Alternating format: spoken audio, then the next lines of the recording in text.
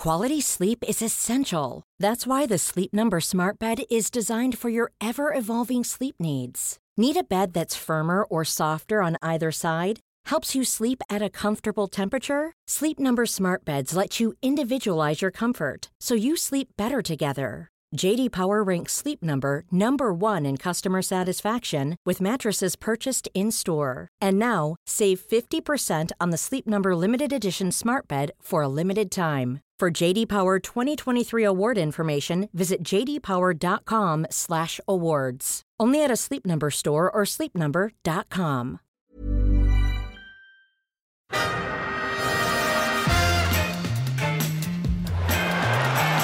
Ahí va a llegar el gol del Arsenal. Ozil. Marca Mesut Ozil. Bellerín, otro defensor, otro disparo, Monreal, gol. Marca el futbolista español, marca Nacho Monreal. Pim, pam, pum. This is Arsecast Extra. Hello and welcome to another Arsecast Extra, as always, but not as regularly, with James from the Gunner blog. Goodly morning to you, James, and welcome back. Goodly morning. It's great to be back. I must say, I've been listening while I've been away. It's great, this podcast, when I'm not on it. I've really enjoyed it. Well, I mean, look, you've got to deal with the competition now, step up to the plate.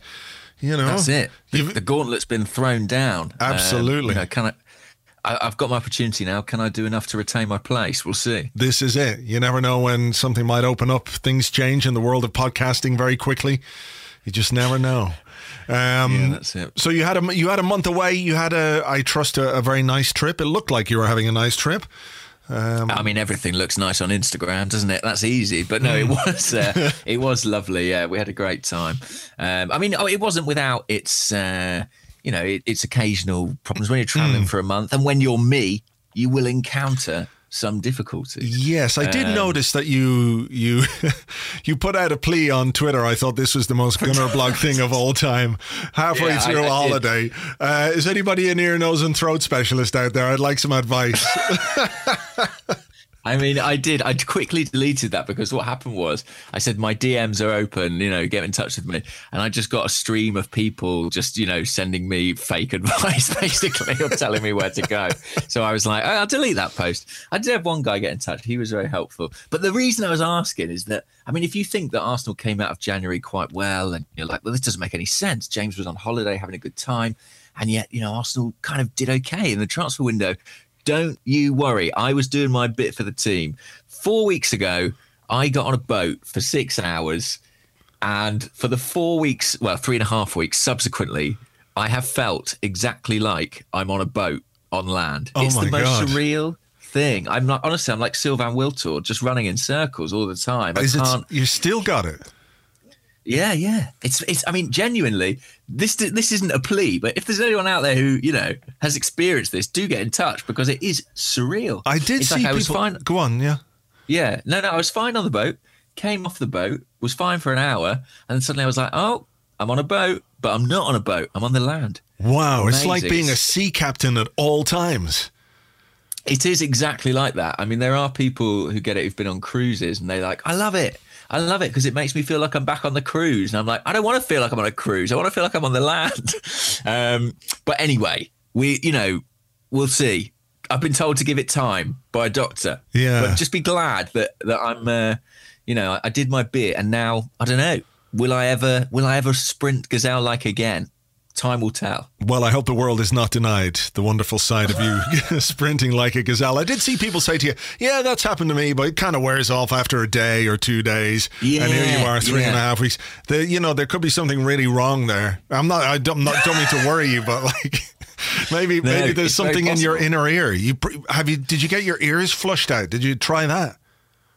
No, I didn't. I went to a doctor yesterday and he was like, it should have gone away after a few days. And I was yeah, like, I know that, doctor. Yeah, I fucking know that. Yeah. I said, I'm James from Gunner Blog. You don't understand. And he was like, no, I see. And then he was like, you've got to give it a couple more weeks. But it is surreal. It does exist. It is a thing that exists. But it only happens to very unfortunate people. What is it like when you go to bed at night? Are you just? It's like being in a hammock. It's like being in a hammock. It is. It's like being gently rocked to sleep like a baby. Oh my God! You've invented the land hammock. Yeah, it's also like. Have you ever slept on a waterbed? No, because I'm not a 1970s Lothario. No, my grandparents had a waterbed, actually. It was very strange. I couldn't, get my head around it. I was very young at the time. But yes, it's very much like that if you've ever lain on one. Or, a hammock is a good description. It's literally like the room bounces side to side. I mean, I'm unsteady on my feet. I'm like Shkodran Mustafi. But, apparently the brain is very clever. It should work it all out soon enough. You'd think it would be enough time, wouldn't you? You would think. Anyway, well, look, I hope it does. I hope it does sort itself out, and I hope you obviously find some equilibrium again soon. That would be very welcome, I'm sure. Well, have Arsenal found some equilibrium? That's the question. Well, that is the big question. And you know what? I don't have a fucking clue where to even start with what's going on and what's gone on since you've been away and since the January transfer window opened. It is, by any standards, a remarkable month of action, particularly when you consider Arsene Wenger as a manager who says, I think they should close the January transfer window. It's so destabilizing for clubs. It should be closed and clubs should deal with it. And there's logic to that. There's actual logic to what he says about closing the January transfer window. But this time around, he's gone, fuck it. We're going all in here, folks. Now, trying to make sense of how everything happened and why everything happened is not easy. Where do you think we should start? I suppose the first pieces of the jigsaw were Coquelin and Walcott were sold. Coquelin was the first out the door. So long ago, I barely remember it. Yes, Coquelin went to Valencia. Terrific move for him, and I guess. I'm sure you've talked about this. I know you've talked about this on previous weeks, but my kind of interpretation of that is that it's one of those moves to make way for a younger player, hopefully to give Ainsley Maitland-Niles some of those opportunities in the middle of the park. Yeah, but that brought in £12 million, and Theo Walcott brought in £20 million when he went to Everton, and that wasn't a surprise. We kind of had an idea that Theo Walcott would go, but we didn't necessarily think that all three of the players who scored 60% of our goals last season would be sold by the end of the month. We had the Alexis Sanchez situation. Obviously, I suppose we were expecting him to go to Manchester City, and then United came along, and I didn't really think that would happen for various reasons. I just, I couldn't get my head around that, but obviously it became clear that was what was going down. In the circumstances, what's your thoughts very quickly on Sanchez to United and Mkhitaryan to Arsenal? I mean, truthfully, I loathe it. I loathe seeing Sanchez play for United. I mean, it was quite funny in a way in play yesterday because he was doing that expression that he did so frequently in an Arsenal shirt of sort of kind of consternation and wondering what was going on.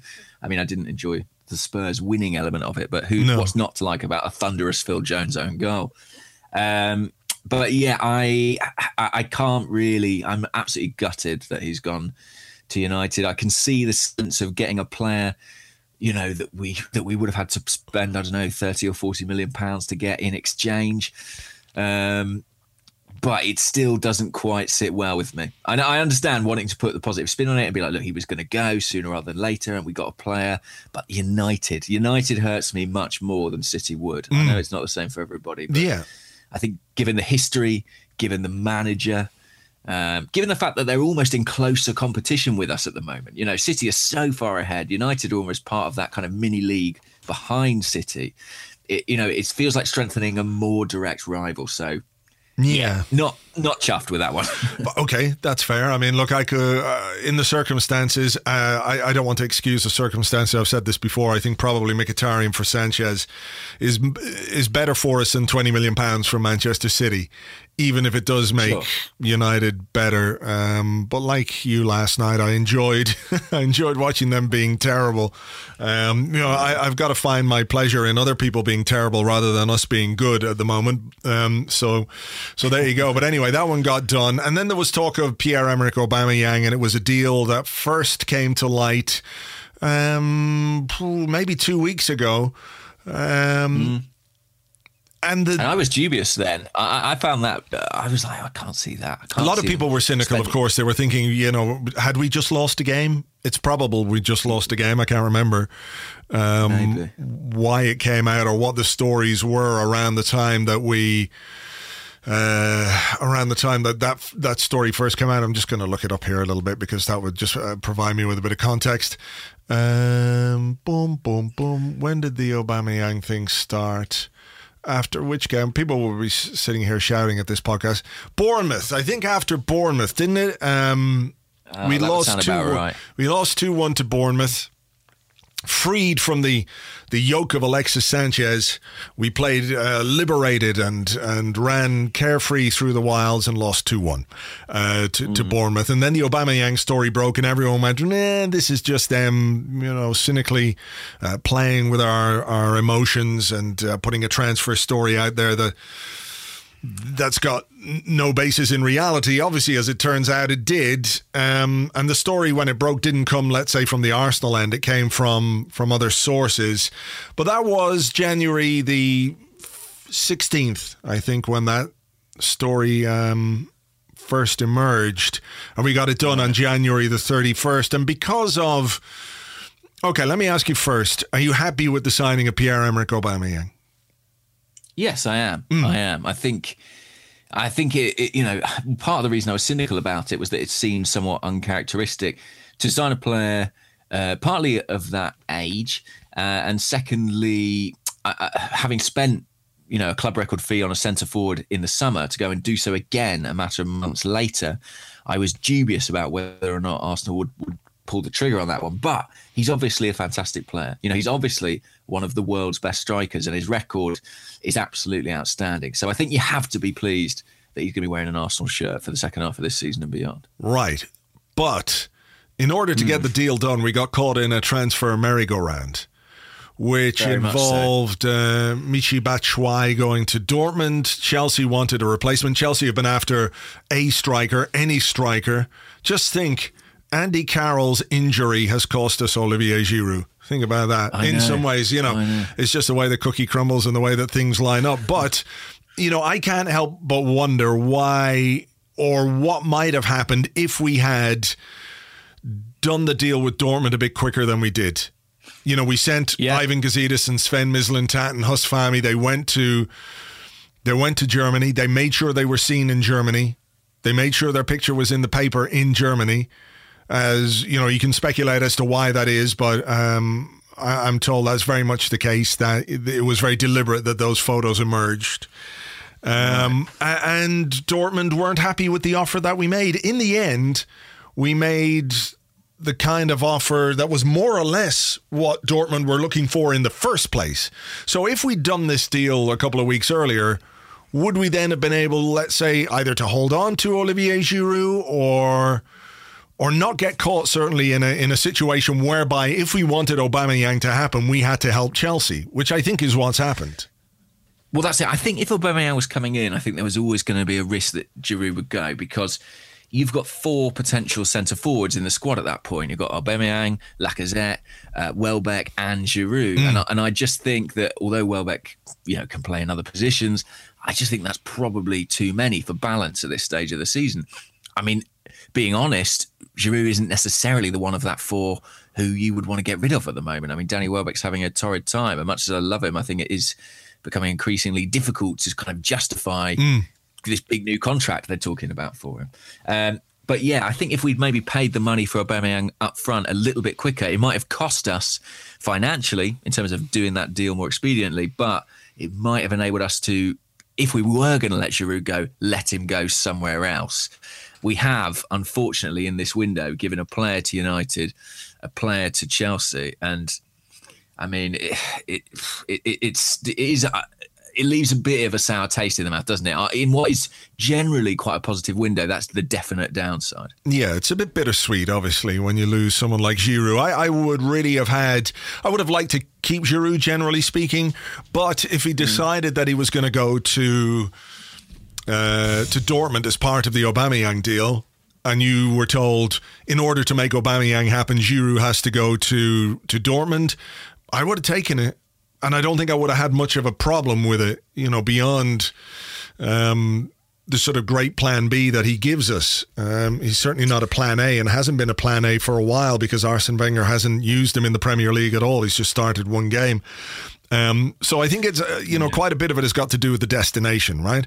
It's to do with where he's gone and who they are. And nobody in their right mind could enjoy seeing a popular player like Giroud go to Chelsea. If it was an absolute wanker of a player, you don't care where he goes. But Giroud is a very popular guy. I think he's been a great player for us.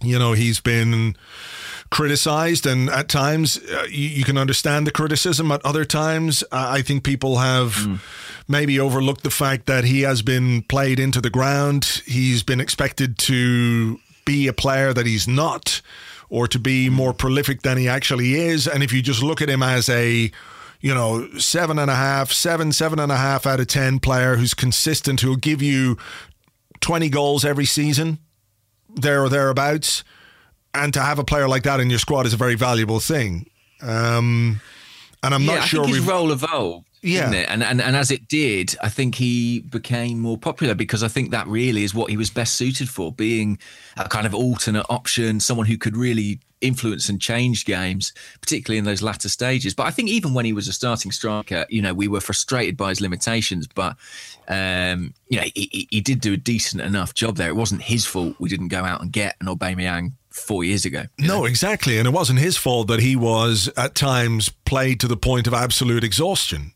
Because we did not have anybody else who could play in that role. We didn't have any backup for him, and we didn't have... Yeah, exactly. At one point, Yaya Sanogo, with all due respect to him, was the backup or was the replacement for Olivier Giroud. And, whatever you think of Giroud, there is a massive gulf in quality between those two players. That's right. I mean, other alternatives to him, Gervinho got a run, didn't he? There was never proper competition. Theo Walcott had his audition at centre forward for a little while, and Alexis played there for a little while, but Yeah, it was a huge burden of responsibility on Giroud, and for the most part, he did shoulder it well. And I think he also adapted well to English football. His first season was a little bit tricky at times. He wasn't as physical as you would like, but I think he improved in that respect. And I mean, Chelsea have got themselves a good player, and I guess it's a move that suits him too. I wouldn't be surprised to see him start a lot of games for them between now and the end of the season, because, I think Morata's a very good player, but Giroud's a ready-made Premier League striker, isn't he? He knows the league, he knows what he's doing, and he's sort of got an excellent goal record at Arsenal too, he leaves with. So, yeah, I think it's a good signing for them. But what I would say is, for context, we have to remember this is a player that we were contemplating selling to Everton or West Ham last summer. And I think that in the circumstances, which is kind of the big kind of inverted commas thing that hangs over this entire podcast and this entire transfer window, we had to get that Aubameyang deal done for a lot of reasons. Yeah. It had to get over the line. And Giroud, unfortunately, was kind of a necessary sacrifice on the altar of that particular transfer. Yeah. There's a lot more to the Aubameyang signing than simply bringing in a good player, because it is a statement when you go out and you spend that much money on a player as good as he is, who's scored as many goals as he has.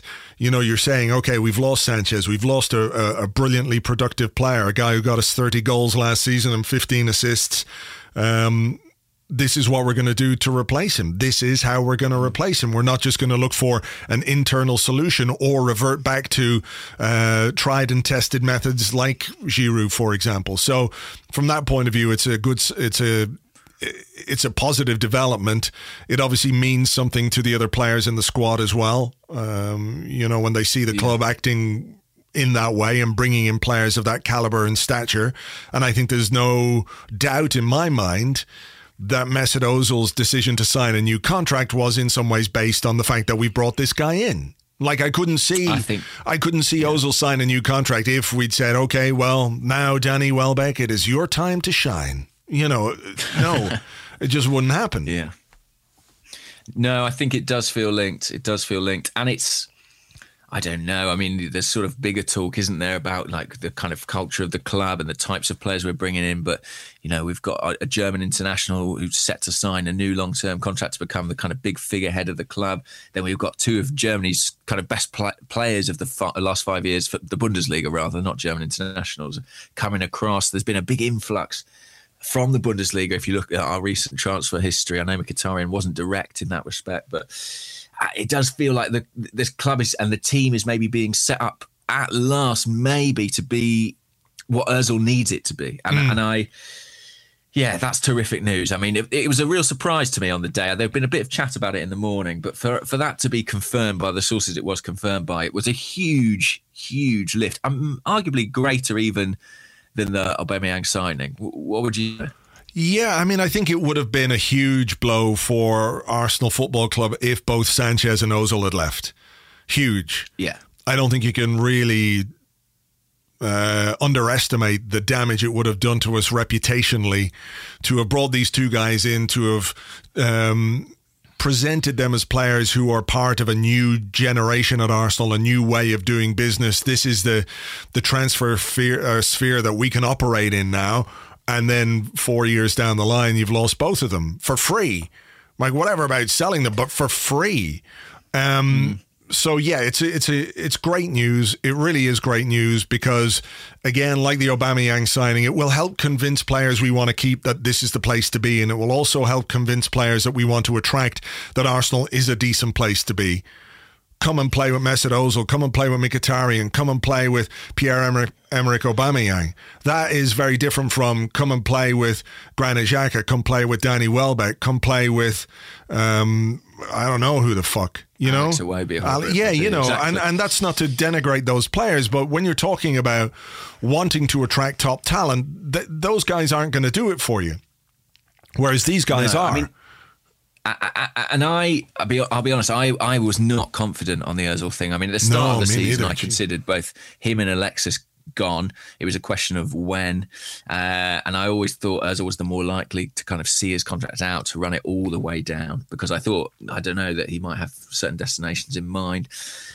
And I think something must have changed, genuinely, because he's had so much opportunity to agree terms with Arsenal over the past 18 months. For him to do so at this point, I don't know. It feels like something has shifted. I don't know if it's just the way he's observing the behaviour of the club, or something he has been told, or I don't know. It does feel like there must have been a shift for him to go, no, do you know what? I'm going to do it. Another factor might be that they were able to throw more money at him, having lost Alexis, and giving up on extending that deal. Yeah, true. I mean, I think money's a part of it. Of course, money's a part of it when you're 29 years of age, 28, 29, you're going into your last big contract.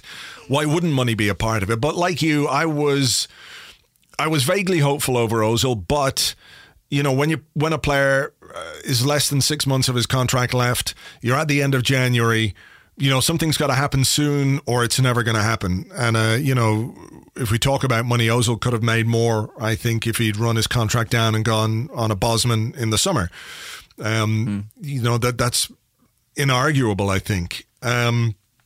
Like you, though, I do feel like maybe something has changed, or there's an awareness that some things are going to change for him to commit more or less the rest of his career, or the best years of his career, to his Arsenal. Elite career. Yeah, and look, to an Arsenal side that, for all the excitement of new transfers, is a bit of a mess. It's really struggling in the league. The manager is struggling to get his team to play with any cohesion, with any fluency, with any consistency. We can all see it. Don't think that the players don't see it either and aren't aware of it. And if we harbour doubts over Arsene Wenger's ability to turn things around or to build a title-winning side, you can be quite sure that some of the players do as well. Alexis Sanchez certainly did, right? And he's gone. He wanted to go because of that. Not just because of Arsene Wenger, I'm saying, but just because of his desire to achieve things from a footballing point of view. Now, I don't believe that Mesut Ozil, a player of his quality and his ability and intelligence, is just going to sign on to Arsenal for another 3 years, 3.5 years, just because we've been able to offer him more money.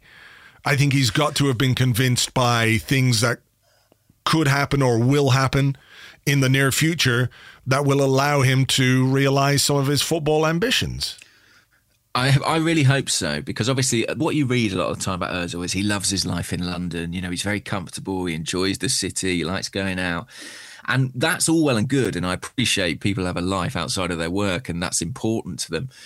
But as a fan, that's not an inspiring reason for someone to sign a 3.5-year deal. You want it to be because he really believes that his ambitions can be fulfilled at Arsenal. Yeah. And I just hope that something has changed. I mean, that makes him feel that is going to be the case. I mean, and I think the elephant in the room that we're not really talking about is the manager, isn't it? I mean, I suspect he knows that during the duration of that contract, at some point, the likelihood is that Arsenal will get a new manager, and who knows what that might do for the team. Yeah, absolutely. It's when that's going to happen, not if that's going to happen. You know, that's not even a thing. So look, you know, from that point of view, yesterday was a really good day. We've signed a brilliant striker. We've re-signed our a key playmaker, a key creative force in the team, and a player who, you know, I just think it would have done so much damage to us if he left or if he decided to leave. You know, what it would have said about us as a club and our prospects as a team would have been, you know, very, very difficult to deal with. But, you know, what's I think obvious is that we are going through a rebuild. Right, we've got the backroom stuff going on, and we've talked about that before, James. We've talked about the director, or the not director of football. He starts work today, officially, February 1st. Sven Mislintat, very, very much involved in the Aubameyang thing. He's head of recruitment. More involved in January than could possibly have anticipated. If you look at the signings that we've done, you know, Mavropanos, obviously the centre-back was one of completely his, really. Mm-hmm. And then his heavy involvement in the Aubameyang deal, and one suspects probably in convincing Mkhitaryan to swap United for Arsenal. I mean, he's wielding big power at the club, far more, I think, than anyone could have anticipated. Yeah, and we've basically torn up our attacking system, our attacking options. Walcott's gone, Giroud's gone, Alexis Sanchez is gone. 3 stalwarts of the side over the last 3 or 4 years. They're all gone. They're gone within the space of 2 weeks. It's remarkable. So we're rebuilding. Now, I think there is an element of improvisation to what's happened this month. I think results have been bad, form has been poor, and there's an element of, well, we've got to do something. We've got to do stuff. So let's do what we can, and let's see what's out there, and let's see if we can make a sow's purse out of a pig's ear, right? And I think in those circumstances, we've done really quite well. Mkhitaryan's a really good player. Aubameyang's a great player. We've signed Ozil. People might have question marks over some of the sales of Walcott and Giroud, for example, but were they guys for the future? Was it time maybe for Theo Walcott to move on? I think it was. Olivier Giroud, as I said, it's Chelsea more than him leaving that bothers me. It's not so much him leaving, but where he's going. So if you can separate yourself from that a little bit, you can see maybe the rationale behind it. Now, the bigger question, or the big question is, let me ask you a couple of questions, right? Go on. The transfer outlay this month was about £57 million. The transfer income was about £50 million. Where do you stand on the idea that for £7 million, Arsenal have done all that business this month? Is it more evidence that we don't spend enough money, or is it evidence that actually for £7 million, we've done pretty well? I think it's pretty good business. I mean, there's probably more money in the coffers to spend, and what we've done is kind of balance the books. But I think that's what we haven't done well enough. We haven't sold players at the right time in the past. We've not recouped cash for players who are no longer, first team regulars. We've managed to do that to an extent. Some would say we could have got more money for some of those players, but I think we did okay for Walcott and Giroud, given their age and their contract situations. I think we did all right with the fees for those guys. And I think it's decent business. What I hope it means as well is that there's some powder being kept dry for the summer, because yes, we are going through a rebuild process, but that rebuild process is far from over. Now, here's the other question I have for you. Given that we seem to have decided that we've got issues and we needed to address some of those issues, were you surprised that we didn't sign anybody for midfield or didn't do anything to sort out our midfield? And also the defensive options that we have don't seem to be that convincing at the moment as well. So were you surprised that more wasn't done in those areas? I was surprised. I mean, the way I feel like the defence is that it's not strictly a personnel issue. Like, I think if you sign Johnny Evans or David Luiz or Kostas Manolas or whoever it is, I think the structural organisational problems at the back are kind of so entrenched that you're really hoping just to put a sticking plaster over it, but there's absolutely no guarantee it would work. Midfield, I think, is a personnel issue. And I must say, when we were linked to this guy, Max Meyer, of Schalke on the last day, who's kind of a guy who was playing as number 10, now playing as number 6. He's perfect for Arsenal. All apart. Yeah, exactly. Because we've got every number 6 we have wants to be a number 10. Yeah, I was thinking, that might be a nice deal to do, to kind of balance the midfield. So I am a little bit disappointed. I think in midfield, rightly or wrongly, Arsene Wenger is looking at those kind of internal solutions. I think he's been as surprised as some as us probably by the form of Jack Wilshere. And I think the emergence of Ainsley Maitland-Niles, if he ever gets a chance in that position, might be a factor too, But I would have liked to have seen something done in those areas of the pitch as well. I'm sure you would too, right?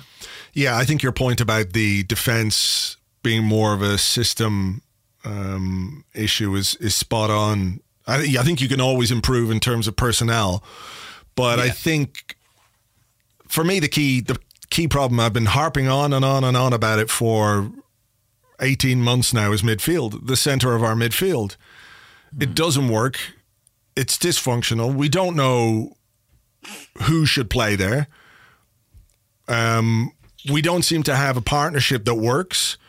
We don't have a trio really that works. We've got players in there who are error prone, who just don't really have what's the word I'm looking for here? They just don't seem to fit together. We've got a lot of square pegs and a lot of round holes. And the centre midfield doesn't work, and it hasn't worked really for 18 months, 2 years now. And I don't think that you can defend properly as a team without your central midfield working in some cohesive manner, and ours just doesn't. So that's a real worry for me, that you can add all the goals. I genuinely think he's adding attacking talent to offset the defensive and midfield weaknesses. Well, I mean, the indications have been for some time now that Arsene struggles to balance his team. They're kind of one or the other. They're kind of able to defend, but not very inspiring going forward, or quite exciting to watch going forward, and terrible at the back. And I think he's obviously going for that one in the second half of the season. Fingers crossed it pays off. I mean, maybe Mkhitaryan will get a chance in the middle. I envisaged him as a wide attacking player, but he came on as a central midfielder against Swansea, and there's been some talk of using him there. It'd be interesting to see if that continues in any respect. But yeah, I mean, it's really hard to know, isn't it, what this Arsenal team is going to look like going forward. It's been such a dramatic reset. I mean, the January transfer window, I think, has been treated like a summer transfer window. I think they've essentially said, well, the first half of the season hasn't really gone as planned. We might as well hit the reset button and try something different in this half. And that's what we're going to do. And, the only problem is we've got no pre-season to figure it out. We've got to do it as we go. We've got a game Saturday. Yeah, exactly. So, we've got to make it up as we go along, which is what we've done. But that's what we've been doing for some time. I mean, it feels like we've been doing that for a couple of years now. Can I ask you a question? something that interested me, at least. What did you make of the age profile of the big signings, Mkhitaryan and Aubameyang, sort of 28, 29? Not in the. They're not going to retain their value. Did you think is that because it's a short-term measure? We need something that can make an impact absolutely straight away. I was a bit surprised that we didn't go for younger targets. Yeah, I wouldn't have been surprised if we'd asked United for Martial, if that was part of the Alexis Sanchez negotiation. They probably told us to fuck off. Sure. Watching Martial last night, I don't know why they did. He was strolling around Wembley. So yeah, maybe. But you've got players. 29 is not what it used to be. Players are fitter and last longer these days than they used to. I think Mkhitaryan could really fit in very well. He's a very intelligent footballer. And he is capable at 29 years of age of adapting quickly and settling into a new team and producing quickly, which of course we need. Same with Aubameyang. I do think probably in the future we're going to start looking. I mean, there was a lot of talk about a Brazilian kid from Bordeaux called Malcolm, who we didn't sign in the end. I think that's the sort of age profile of signing that we're going to start making. Perhaps as we look to rebuild midfield and defence in the summer, I hope. Those perhaps are the type of players that we're going to bring in. But no, I wasn't really bothered. It didn't really worry me if we're going to spend £55 million on Aubameyang and we get nothing for him financially at the end of the deal. I don't care once we get goals. I think sometimes we get too hung up on what is the value of a player. Will he have sell-on value? We view them often as commodities rather than assets. Who can do things for us on the pitch that we need them to do. So if Aubameyang has 3.5 years of goal scoring, yeah, I'll take that. I mean, United have signed Sanchez for, that amount of money. Why? Because they're not worried about, if they can sell him for 20 million or 30 million at the end of his contract. They don't care. They want what he gives them on the pitch. And from an Arsenal point of view, I think it's about time we focused on that. So I don't have any problem with it at all. I think that's probably right. And I think that as well, if you want to bring in those young players, be it Malcolm, be it anybody else, you need those tentpole players, don't you? That's why Ozil's extension is so important. You need guys who it's like, well, you can come here and, you can play with these guys. And I think that Aubameyang is in that category. In Aubameyang and Ozil, we've got two top class stars, big stars of world football. And to be honest, I did not think we were going to be in a position come the start of next season where we had players with that kind of reputation and that kind of caliber. So it is a big positive. I know that there are things that were left unaddressed. Maybe we could have spent a bit more money in the January transfer window. But we're back to that phrase. In the circumstances, it was a hell of a save, I think, from Arsenal. And who do we give credit for that? I don't know. Who do we give credit for that? That's where it gets really interesting, I think. Yeah. I mean, I think, people talking about Gazidis and, the power plays going on behind the scenes. Again, it would strike me that if Arsene Wenger is going to go in the summer and if he has agreed that, 1 year is all he was going to do to avoid the last year of his contract, all that bullshit that goes with it. Are you staying? What's going to happen? Et cetera, et cetera. That if perhaps that's been agreed, then it'll have been a bit easier for him to hand over some of the reins and some of the responsibility to people like Gazidis, because Wenger is maybe looking at a situation where, okay, they're going to bring these guys in. I only have to work with them for 6 months. It's the next manager that's going to have to deal with them. So maybe there's an element of ensuring that the players that are coming in are good quality. Certainly Aubameyang and Mkhitaryan are. It's very clear that what happened with the delegation being seen in inverted commas in Dortmund, that was not an accident. They weren't just photographed on one guy walking by just got lucky, managed to photograph them by Aubameyang's car. Come on, so that does seem improbable. Yeah, it's completely improbable. So we're getting a public message from people at the club that, okay, we are the movers and the shakers now. And you don't have to be that wise to know that Arsene Wenger's time is limited. You know, he's 68 years of age. He is not the man for the future, whereas Mislintat, Gazidis, this contract bloke, the not director of football, you know, these are the guys that are going to be the future of the club. And at this point, you know, Wenger would look very foolish if he didn't get on board with that. You know what's interesting to me? And look, I know we live in a world of conspiracy theories and all that kind of bullshit, and I don't mean to buy into it at all. But in the announcement for Aubameyang, there was nothing from Arsene Wenger about we're delighted to bring Pierre to the club. He's a great player. He's a brilliant player, all that kind of stuff. I'm just checking the official website right now. Still no quotes from Arsene Wenger about the signing of Aubameyang. Now, maybe they've got content that they want to, you know, spread out over time, and it could just as easily be that. But I think there's something quite interesting about the fact that we do not have any line from the manager about the club's record signing. And it's 24 hours later. They did record a bit with him immediately after the Swansea game. I don't know if you saw, but they accidentally they put the wrong video up. Yeah.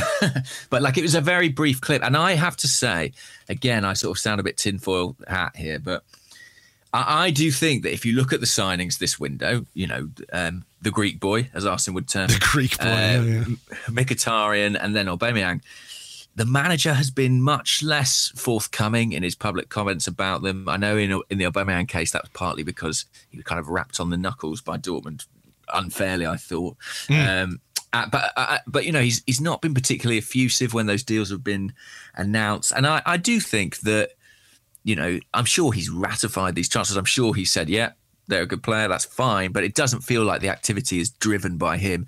And that 12 months ago was, I think, completely unthinkable at Arsenal. Like, I've never, ever seen Arsene Wenger, well, I suppose not since the days of David Dean, really, when, you know, you do hear stories about David Dean kind of turning up with a player for him. But ever since then, I've never observed this. And I think, I don't know if it's something that Arsene was kind of asked to consent to, you know, when he signed his new contract, or it's just something that he accepts is an inevitability. But it's really important, actually. It's massive progress. I tell you what else I think is progress, and I know that it will stick in the craw of a lot of fans, and it's a really unpleasant thing.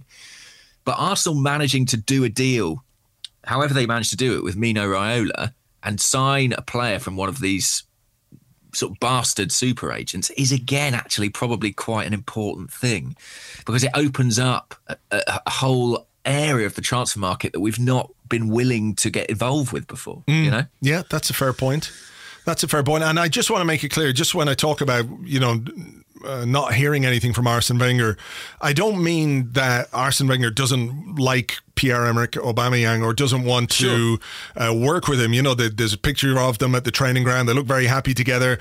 Wenger was clearly a draw for Aubameyang because his father said that before the deal. So I don't want to play that down. I just mean in terms of how it's all being presented, I wonder if it's being controlled a little bit in that way. So perhaps to reflect the shifting dynamic. But, you know, just something that's interesting. I noticed this here. We've kept a spreadsheet of incomings and outgoings on the website. Myself and Andrew Allen put this together that we kept since the last transfer window. I've just looked between senior players and youth players. We have in the last, well, since last summer, we have moved on 34 players and brought in 5. So we brought in Lacazette, Kolasinac, Mavropanos, Jesus, Mkhitaryan, Aubameyang. Wow. We've really been going after the names. Paul Merson's going to have a stroke. But, you know, look at who's gone out. Oxlade-Chamberlain, Chesney, permanent deal out. Gabriel, Kieran Gibbs, Sonogo, John Toral. Lots and lots of youth players have gone out. Coquelin, Walcott, Sanchez, Giroud, Emi Martinez, Carl Jenkinson, Lucas Perez, Joel Campbell, Chuba Akpom, the Jeff. You know, loads of these players have gone out. We have been kind of ruthlessly moving players on. Now, some of them obviously aren't permanent. Some of them are loan deals to get them out and get them developed as players. But there's been a lot going on, clearing the decks in some regards. And I think so. And, go on. I was just going to say, I think a lot of that is down to presumably realizing the error of our ways as regards our salary model. You know, we had to shift a lot of these players out in order to make room for the likes of Mesut Ozil on a long-term basis. The kind of egalitarian wage policy left us with this enormous wage bill with loads of players who weren't really good enough. And I think we are beginning to address that. I mean, the consequence of it, you know, we talk about the number of players moved on versus the numbers come in, is that we now have quite a small squad, really, for a big Premier League club. Yeah, it is. It is pretty small. It's not a squad that is going to withstand a lot of injury.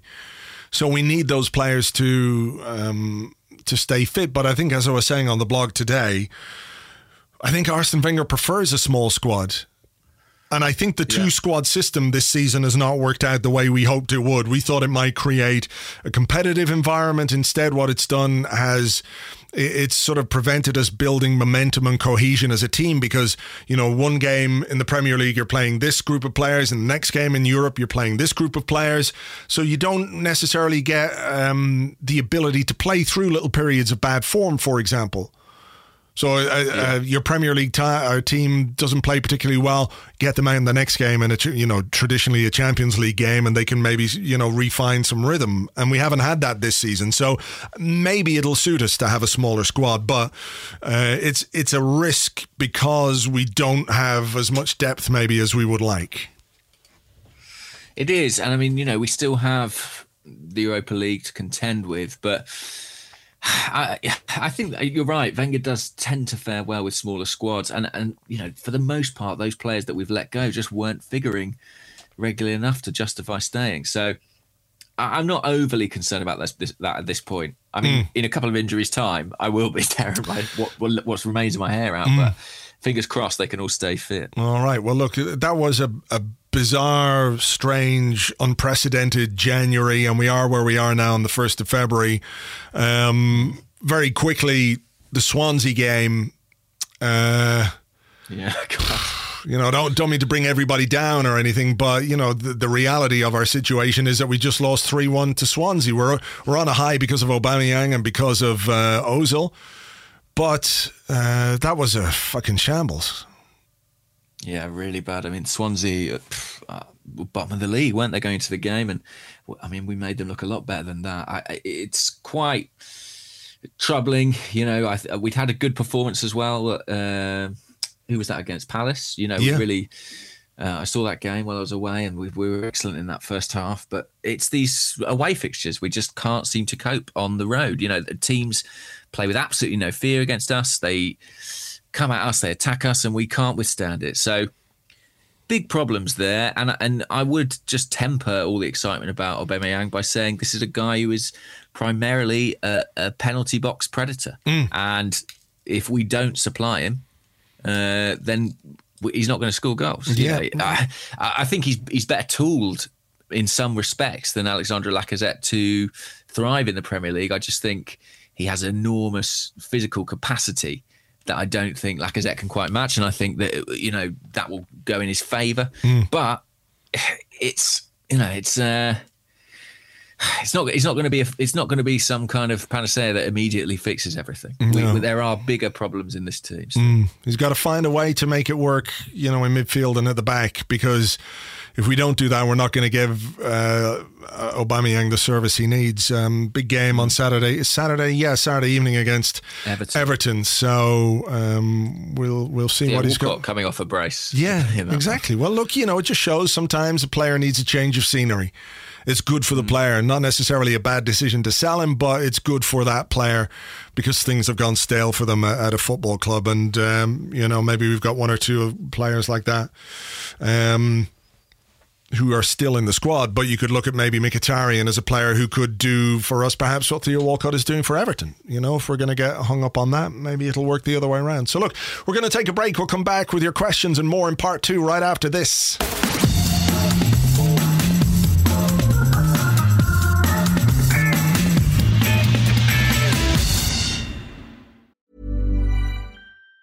Even on a budget, quality is non-negotiable. That's why Quince is the place to score high-end essentials at 50 to 80% less than similar brands. Get your hands on buttery soft cashmere sweaters from just $60, Italian leather jackets, and so much more.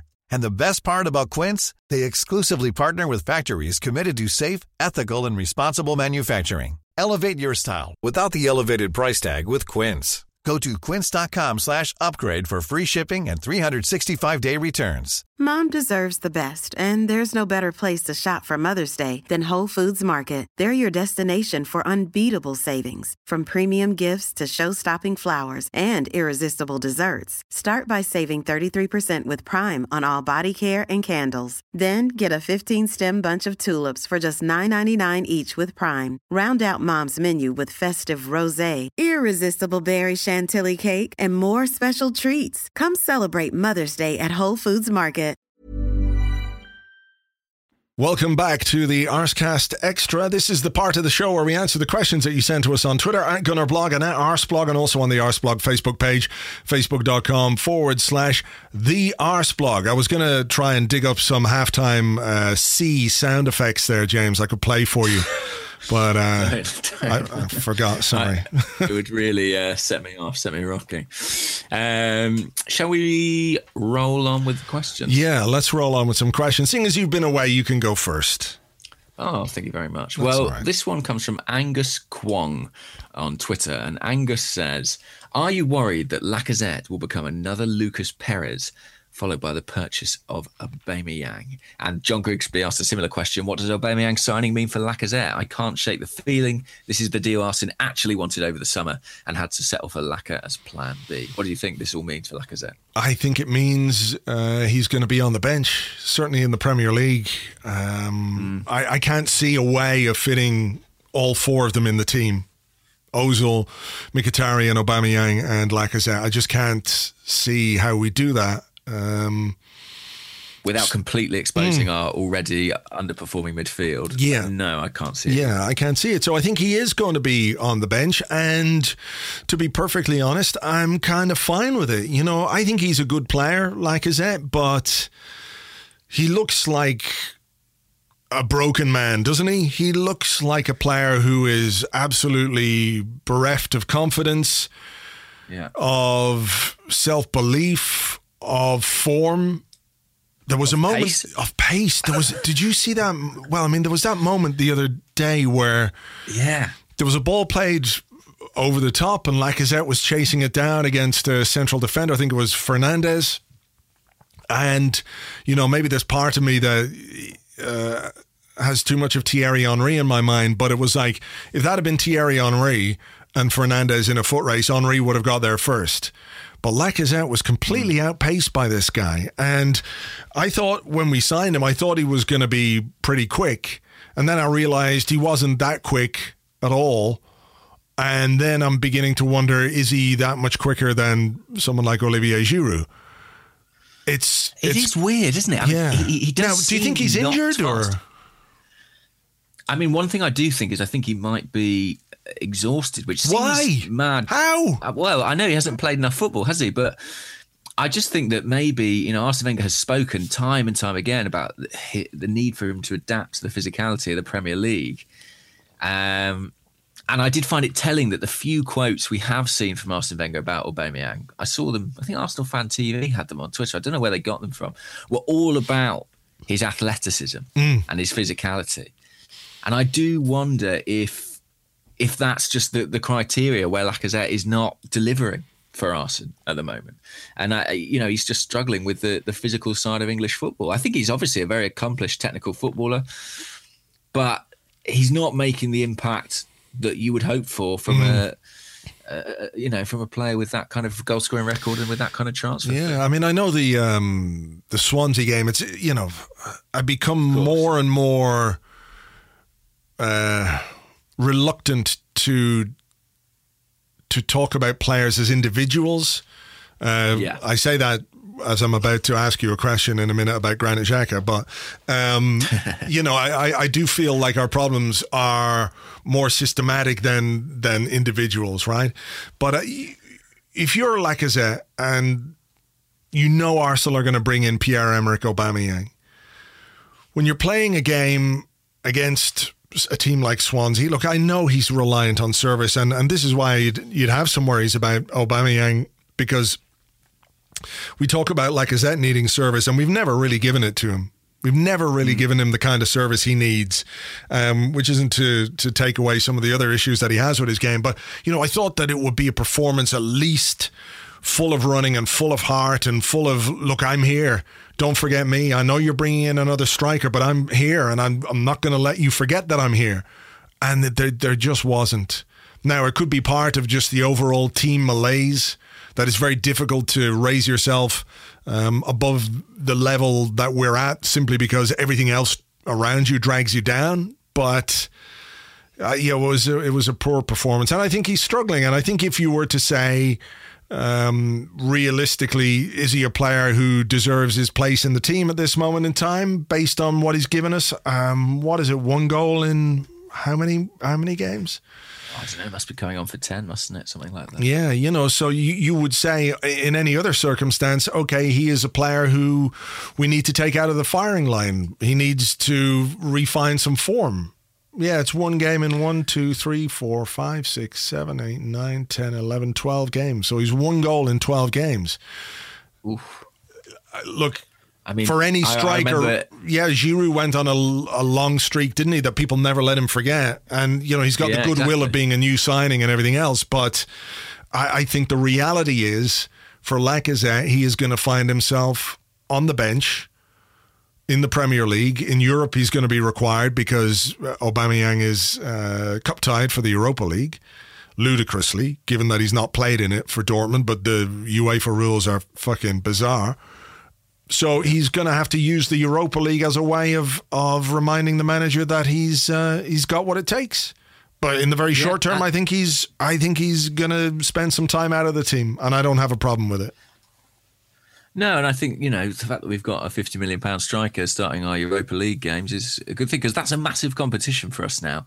And he's got decent pedigree in it as well from his time with Lyon. But, I think the top 4 looks really tough for us at this point. I think, in terms of probability, if you look at the stats and stuff, it's about a 10% chance of us making it into the top 4 right now. So, I'm not particularly optimistic on that front, but the Europa League probably represents our best chance of Champions League football. So that is still an important competition. And I think that's basically going to be his job between now and the end of the season, assuming Aubameyang hits the ground running. It's not a demotion either. It's an important job. Sure. The Europa League is probably it is. We've got the cup final, the Carabao Cup final against Manchester City, but Arsenal don't have a great record of winning European trophies, and it would be a big thing for us to win a European trophy this year. So there's a responsibility on him in these games to deliver. Now, we've got a responsibility as a team to help him do that. But he shouldn't look at it. I don't think he shouldn't look at it as something that's second best. In some ways, it's actually a real chance for him to play these games while Aubameyang can't, and to remind Wenger that he's a player that he should stick around. And if we've got actual competition for the striking position, then I'm okay with that too. Sure, but I think it is interesting, isn't it, that we did spend that amount of money on a centre forward in the summer. We've gone and done it again in January. I mean, in Alexis, we essentially lost a wide forward who scored goals, but that's not what we've brought in. We've brought in a guy who wants to play through the middle, and I do think that suggests that maybe they're not completely enamoured with what Lacazette's been doing. Yeah, it is interesting. I do feel like in the first few months at Arsenal, we talked about it time and time again. They're not finding his runs. They're not seeing his runs. They're not looking for him. And I wonder how much effect on his confidence that's had, because he does look like he's gone into his shell a bit at this point. I mean, after 6 months, there's no excuse for not being aware of what he is and how he plays and what he does, right? First couple of weeks or first couple of months, you go, we're not used to that kind of a striker. We don't look for that early ball. But they know now. So they're either not playing to his strengths because they're being told not to, or the instructions of the team are something very different. The Lacazette is going to have to adapt to the way we play rather than we adapt to the way he plays, if that makes sense. Yeah. But we've brought in hopefully a better striker, so he's going to be starting. I really hope Aubameyang starts this weekend against Everton. I think it would give a real lift to everybody. Yeah, I agree. All right, here's a question from George Pritchard, who is at Geo_Pritchard on Twitter, and he says, seriously, how many more obvious defensive errors does Granit Xhaka have to make before he is dropped or sold? He clearly doesn't like or want to defend for this team. What do you think? I mean, I'm slightly at my wit's end with Xhaka. And I have to say, it's so disappointing because you don't have to think back too far. If you think back to the FA Cup final and how well he played that day and his run of form going into that game, it really looked like he could become the kind of Cazorla successor, the mainstay of our midfield. And this season, he's just gone off the rails in catastrophic fashion. I mean, defensively, he's been absolutely all over the place. And what happened against Swansea, I found unforgivable. I mean, the way that guy ran off the back of him it was pretty shocking. And I feel like this season there have been several goals where on the replay, if you watch Xhaka, the way in which people just move off him in the final third, I mean, I don't know whether to put it down to unawareness or unwillingness, but it definitely warrants dropping. I think he should be dropped from the team at this point. Yeah. What about you? I don't think it's unwillingness. I think it's just a general lack of awareness. He's just not defensively switched on. And you would ask, is he being taught that he needs to be defensively switched on? Because there are countless examples this season of exactly what happened at Swansea happening before. Where players have run off him or he hasn't spotted the danger or he hasn't reacted to the danger. So somebody could, sit him down with a little scrapbook or a little video compilation and say, see this? This is what you need to take care of. You need to look after this because it's hurting us. I mean, you go back to the first day of the season where we played Leicester and it was a poor pass from Xhaka that ended up with a goal. There was 2 or 3 occasions in the first few weeks of the season where poor passes from Xhaka ended up with the opposition scoring goals. Now, there's more to those goals than him just giving the ball away, but he's a guy who, in the last 6 months, everything has started to go wrong for. His form has gone out the toilet. I mean, I wouldn't necessarily agree with you when you say he could have been the midfield linchpin like Cazorla. I mean, I think his form wasn't bad, but you always felt, certainly I always felt that he needed the right partner to be an important part of our midfield. And we haven't done that. We haven't found that. We continue to play him despite the fact we haven't found the right partner for him. But yeah, I totally agree with you when you say it's time for him to take a spell out of the team. I think we have to. There's only so many times a player can make that kind of a mistake and keep his place because the message it sends otherwise is a really negative one. It's like, okay, you made a mistake. You're not learning from it. You made it again. You made it again. It sends a message that there's no accountability for your performances in any way. And, sometimes a player has got bad form, he'll make a mistake, and the best thing to do is to keep him in the team and let him, rebuild his confidence and let him address those issues. But when a player is incapable of addressing those issues, what you're doing is you're damaging the team. And I do think there's a need to do something different with our midfield. And I would be, at this point, quite happy for us to return to a back four on a permanent basis and to use Ainsley Maitland-Niles in midfield alongside Jack Wilshere, Aaron Ramsey in a midfield trio, perhaps. Yeah, I think... And just try something different, because if we keep doing the same thing over and over and over again, then the same thing is going to happen over and over again. And Arsenal, we are at the start of February, and Arsenal need a remarkable run of form if they've got any chance of getting into the back four. And we cannot put together that run of form if we continue to play players who, A, are badly out of form. And on top of everything else, I think that's true of Xhaka. He's really out of form. And B, we can't keep persisting with this idea that we can just stick players in the midfield and hope that it clicks. It doesn't. It's time for something different. If we weren't going to address it in the transfer market, let's do the internal solution thing, because what the fuck else have we got to try at this stage? I agree. I mean, it's telling to me that I think Xhaka's best game in recent memory was probably the second leg of the semi-final against Chelsea when he was playing in a very attacking role. I mean, essentially he was like bombing forward, wasn't he, from central midfield, because he had El Neni next to him covering him. I think that's the answer, really. I think you do probably drop Granit Xhaka, but I think you do have to put one of El Neni, or as you say, Maitland-Niles, give him his chance at the base of the midfield, and then why not try Wilshere and Ramsey together? I think Wilshere has made himself, I mean, undroppable. I think he's been brilliant. But I don't think you should forget that in the first half of the season, Ramsey was pretty good too and put up some really good numbers. So if there's a way to get them in alongside each other, I know there's not a great history of that necessarily working at Arsenal, but do that. Stick one of El Neni or Maitland-Niles in as cover. I think they're more defensively aware than Xhaka is, and more inclined to at least stick to the task and follow their man where possible. I think that's what was worth a go at this point. And then you've got three ahead of that, probably Ozil, Mkhitaryan, and Aubameyang. So it doesn't sound too bad. I'd love to see something like that against Everton.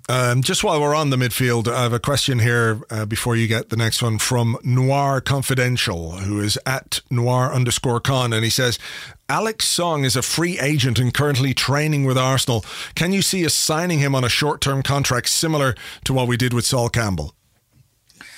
I can't, to be honest. I mean, there's part of me that can. I probably never thought Mathieu Flamini would come back to the club, and I was wrong. I probably never thought Sol Campbell would, and I was wrong.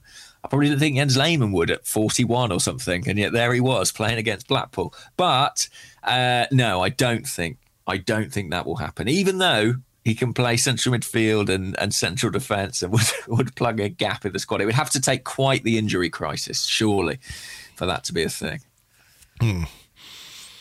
No comment from you. Can you see us signing him on a short-term contract? Like, could I see Arsenal do it? Yeah. I could. Should they? Absolutely not. No way. I would.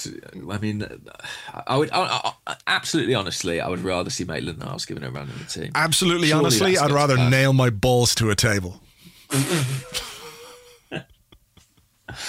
Yeah, it wouldn't be the most inspiring. I think it would be a real downer after all the exciting news. I tell you what, this is a quick question on the exciting news that probably some people will be wondering. Jimmy, who's at Jimmy the Greek, says, why haven't Arsenal confirmed the Ozil contract extension? Any ideas? Content? Yeah. I would say... spreading the content out. Exactly. They've got to make the video, do the whole... all that kind of video stuff that has to take place. I think there was enough going on yesterday in terms of Aubameyang, in terms of everything else. And, I wouldn't worry about it. I mean, it's clear that...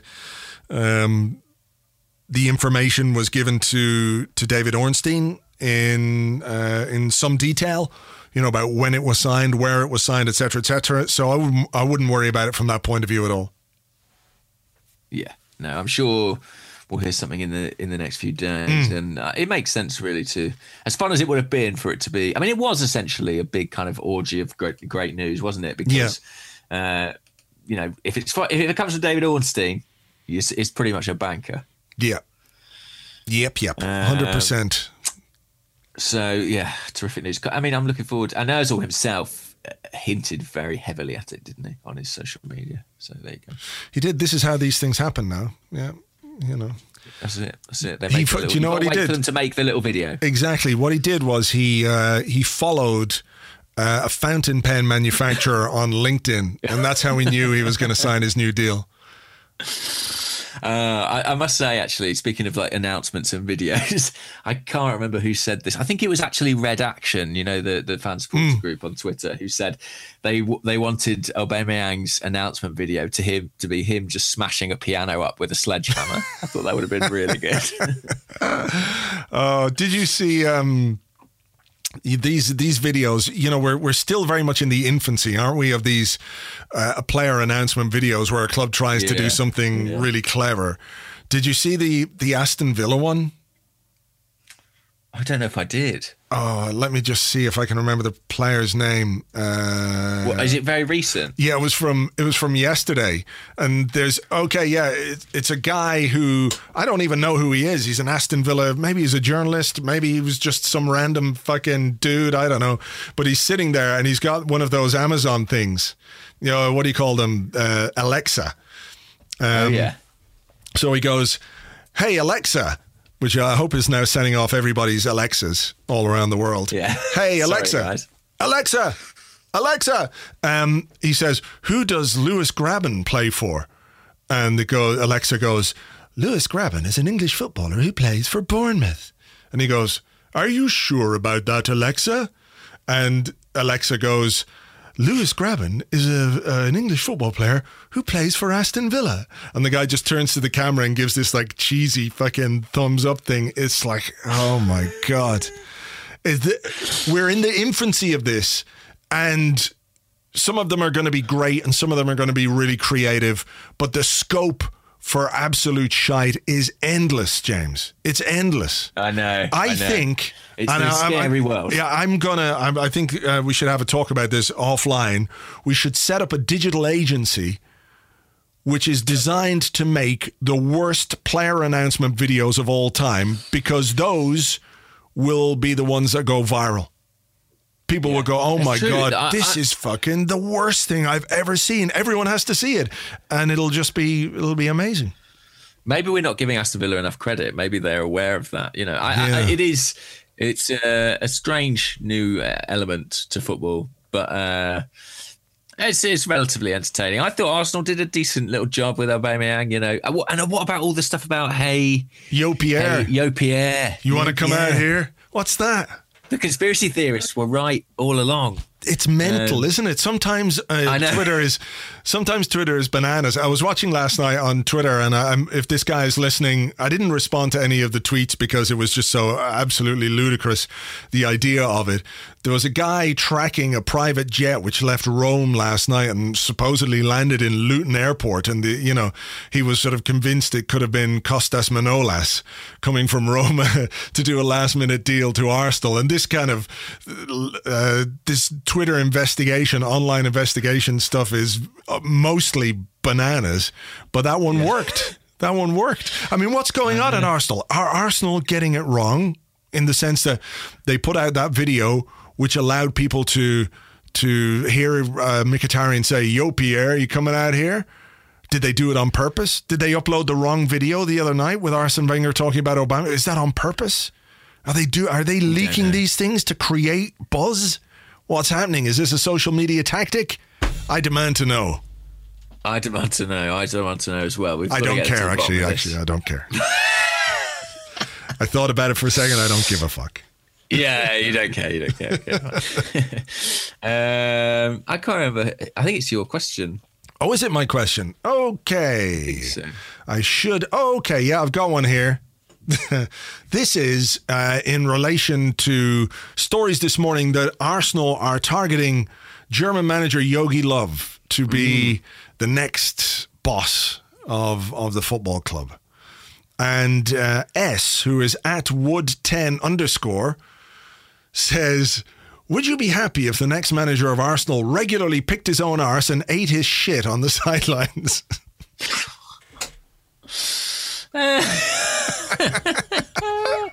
This is in relation to a famous GIF or video clip of Jogi Löw appearing to do just that during one of the tournaments. Behaviour not befitting of the man with the name Love, is it? It's not the most pleasant thing any of us ever seen on television. Would I be happy with that? I'd probably make that a condition of his contract that he tried to keep that to a minimum. At least within the bounds of the technical area. In the privacy of his own home, he could do what he likes. Do what you like, but, exactly. Yeah, not on the sidelines, for God's sake. I mean, it's it would really be one step up from Arsene Wenger struggling with the zip, wouldn't it? It would just be. Well, that's taking it to a next level, isn't it? Oh, look there, he is eating his own. Doing it again. He's eating his own shit again. Fucking hell. The memes alone would be a real problem. We will yearn for the days of a zip. Yeah, we'll have to put him in a straitjacket, not alone one of those clothes. Yeah, I'd ask him. Ask him, please. God. Look. If you are going to do it, stop eating your own poo. But more the tunnel at least. More seriously, as a candidate, how would you view him? Well, it's one that makes a sort of certain degree of logical sense, isn't it? I was thinking about this earlier in the week, and well, I just wonder if his time with the German national team, has been successful, and I think that will probably come to a close sooner or later. I mean, after the World Cup, potentially this summer. And then I think, he's got a relationship with certain players, hasn't he? With Mustafi, particularly with Ozil. I could see it. And he's a big name, even though he hasn't. I mean, the real worry, of course, is that he hasn't got club pedigree.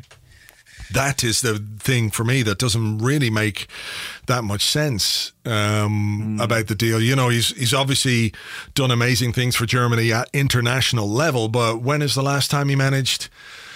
When's the last time you managed your club? I don't think you can be out of club management. Austria Vienna, 2004. All right, fuck that. No way. I don't think he's the guy at all. Yeah. I mean, look, it would be a bit of a worry.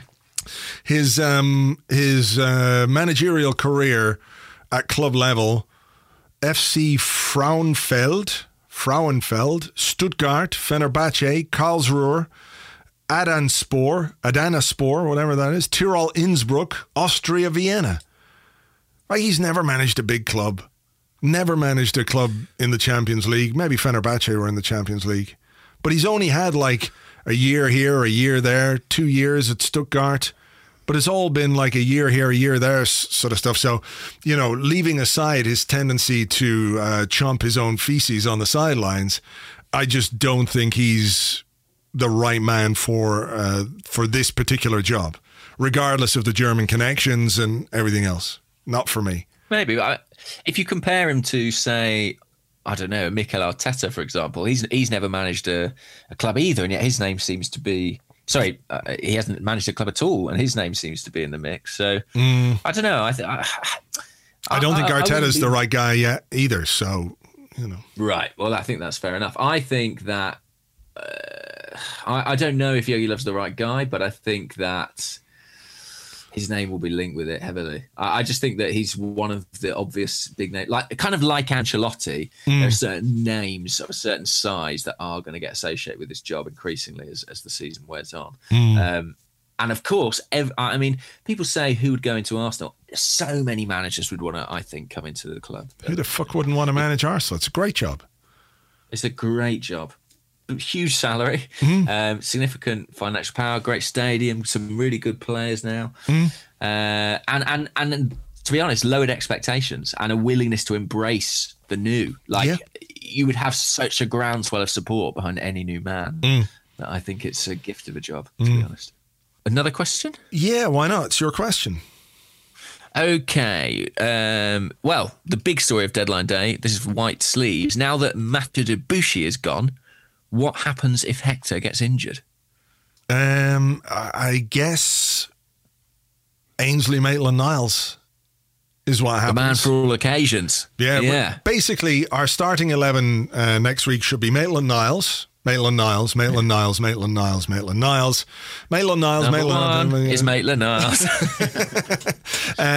Look, if we don't need him in midfield, then he seems the only obvious backup that we've got. Callum Chambers is a potential candidate there, but I think we don't have a really clear backup for Hector Bellerin. We've got Monreal, we've got Kolasinac, who is on the sidelines a bit as well. Maitland-Niles seems to me to be about the only one. So I think he can look forward to plenty of football in the second half of the season because I think he'll get games at right back. He might get the odd game at left back. I'm hoping he'll get games in midfield. So big few months ahead for Maitland-Niles. It really is. Okay. One final question because we've got to wrap this up. It's been a bit of a long one. So An epic. This one comes from Arsene Fanger Out. I don't know what that means, but it's at P_fan. And he asks, with Giroud now Chelsea's, he says, who becomes our most handsome player? Or have we left ourselves vulnerable here? Is there a handsome summer target we need to prioritise? Good question. I'm just having a look through the squad. I mean, the name that jumped out to me was Aaron Ramsey. I always think Aaron Ramsey's quite a handsome man. Is that yeah, fair? I mean, I think that's fair. I think that's a reasonable shout. I think there's something about Callum Chambers as well. He's a handsome young man. Sure. And I think as he gets older, he's gonna develop into his face, kind of. If only he could grow into his face, how handsome he would be. Well, exactly. He's got a nice beard, and he's nice cheekbones, good features, nice eyes, good hair. It's all there for Callum if he wants it. I love that Olivier Giroud managed to get a quick haircut in between playing against Swansea the previous night and signing for Chelsea. It was a fake. It was a fake picture, I think. That picture that was doing the rounds. Yeah. Shame. Yeah. Shame. That would have been peak Giroud. I want to believe it anyway, Yeah. That would have been peak Giroud. I mean, I guess, have we lost any other lookers potentially? I don't know. I mean, Theo Walcott had his fans. Yeah, you could see why. Less so Coquelin, I guess. But, a handsome signing for the summer. It's certainly what we should. I mean, clearly what they've got to do is turn on the Football Manager filters. For a midfielder, defensive instincts 20, pace 20, interceptions 20, handsomeness nothing less than 18, hair 20. So that's what they've got to do. They've got to get out there and find the right player for us, but also the right face. That's important. We've taken a bit of a hit in the handsome department, and we've got to address that. We're Arsenal, after all. I agree. I'm just literally scanning through a list of supposedly the most handsome footballers in the world. Right. Who have they got? They've got Mesut Ozil at number 3, which I think something's gone wrong here in this list. I mean, I love Mesut as a player, but the number 3 most handsome player in the world is Mesut Ozil. They've got Giroud at 8 and Ozil at 3. I'm not sure who's compiled this list. Ander Herrera's at number 9. I think this is a bit of a dodgy list. I think a Mr. S. Wonder has put that list together. Yes, I'm not sure about that. I mean, Gerard Piqué is a very handsome man. I would take him to sort out the central defence a bit. Yeah. He came in at number 2 or something on that dodgy list. Yeah, it's a dodgy list. Let's have Gerard Piqué. It's a dodgy list. Anyway, look, we'll leave that to the club. It's not our job. We're not paid £10 million a year to source the most handsome players in the world. That's what we hired Sven Mislintat for. Exactly. Head of recruitment and hotness. Yeah. He'll find something. Yeah. He'll turn up. Anyway, maybe the hot new handsome thing. Exactly. The new director of Handsome can figure it all out. So that's his job. Exactly. We just sit back and watch as they sign someone who looks like Hellboy. Right. Right. Well, that was fun. It's good to be back. Welcome back. Glad to have you back. If all goes well, ladies and gentlemen listening to this, there may well be another podcast tomorrow. If I can get something sorted, which I'm trying to get sorted, but it doesn't depend on me. I'm available. I'm free, willing and able to do it, but it depends on the guests that I'm trying to get hold of. If they can do it, then we may have another podcast tomorrow. If not, this will have to tide you over until Monday when we'll have another Arscast Extra. We'll keep fingers crossed for a win on Saturday against Everton. So until then, take it easy. And James, good to have you back again. Good to be back. Bye-bye.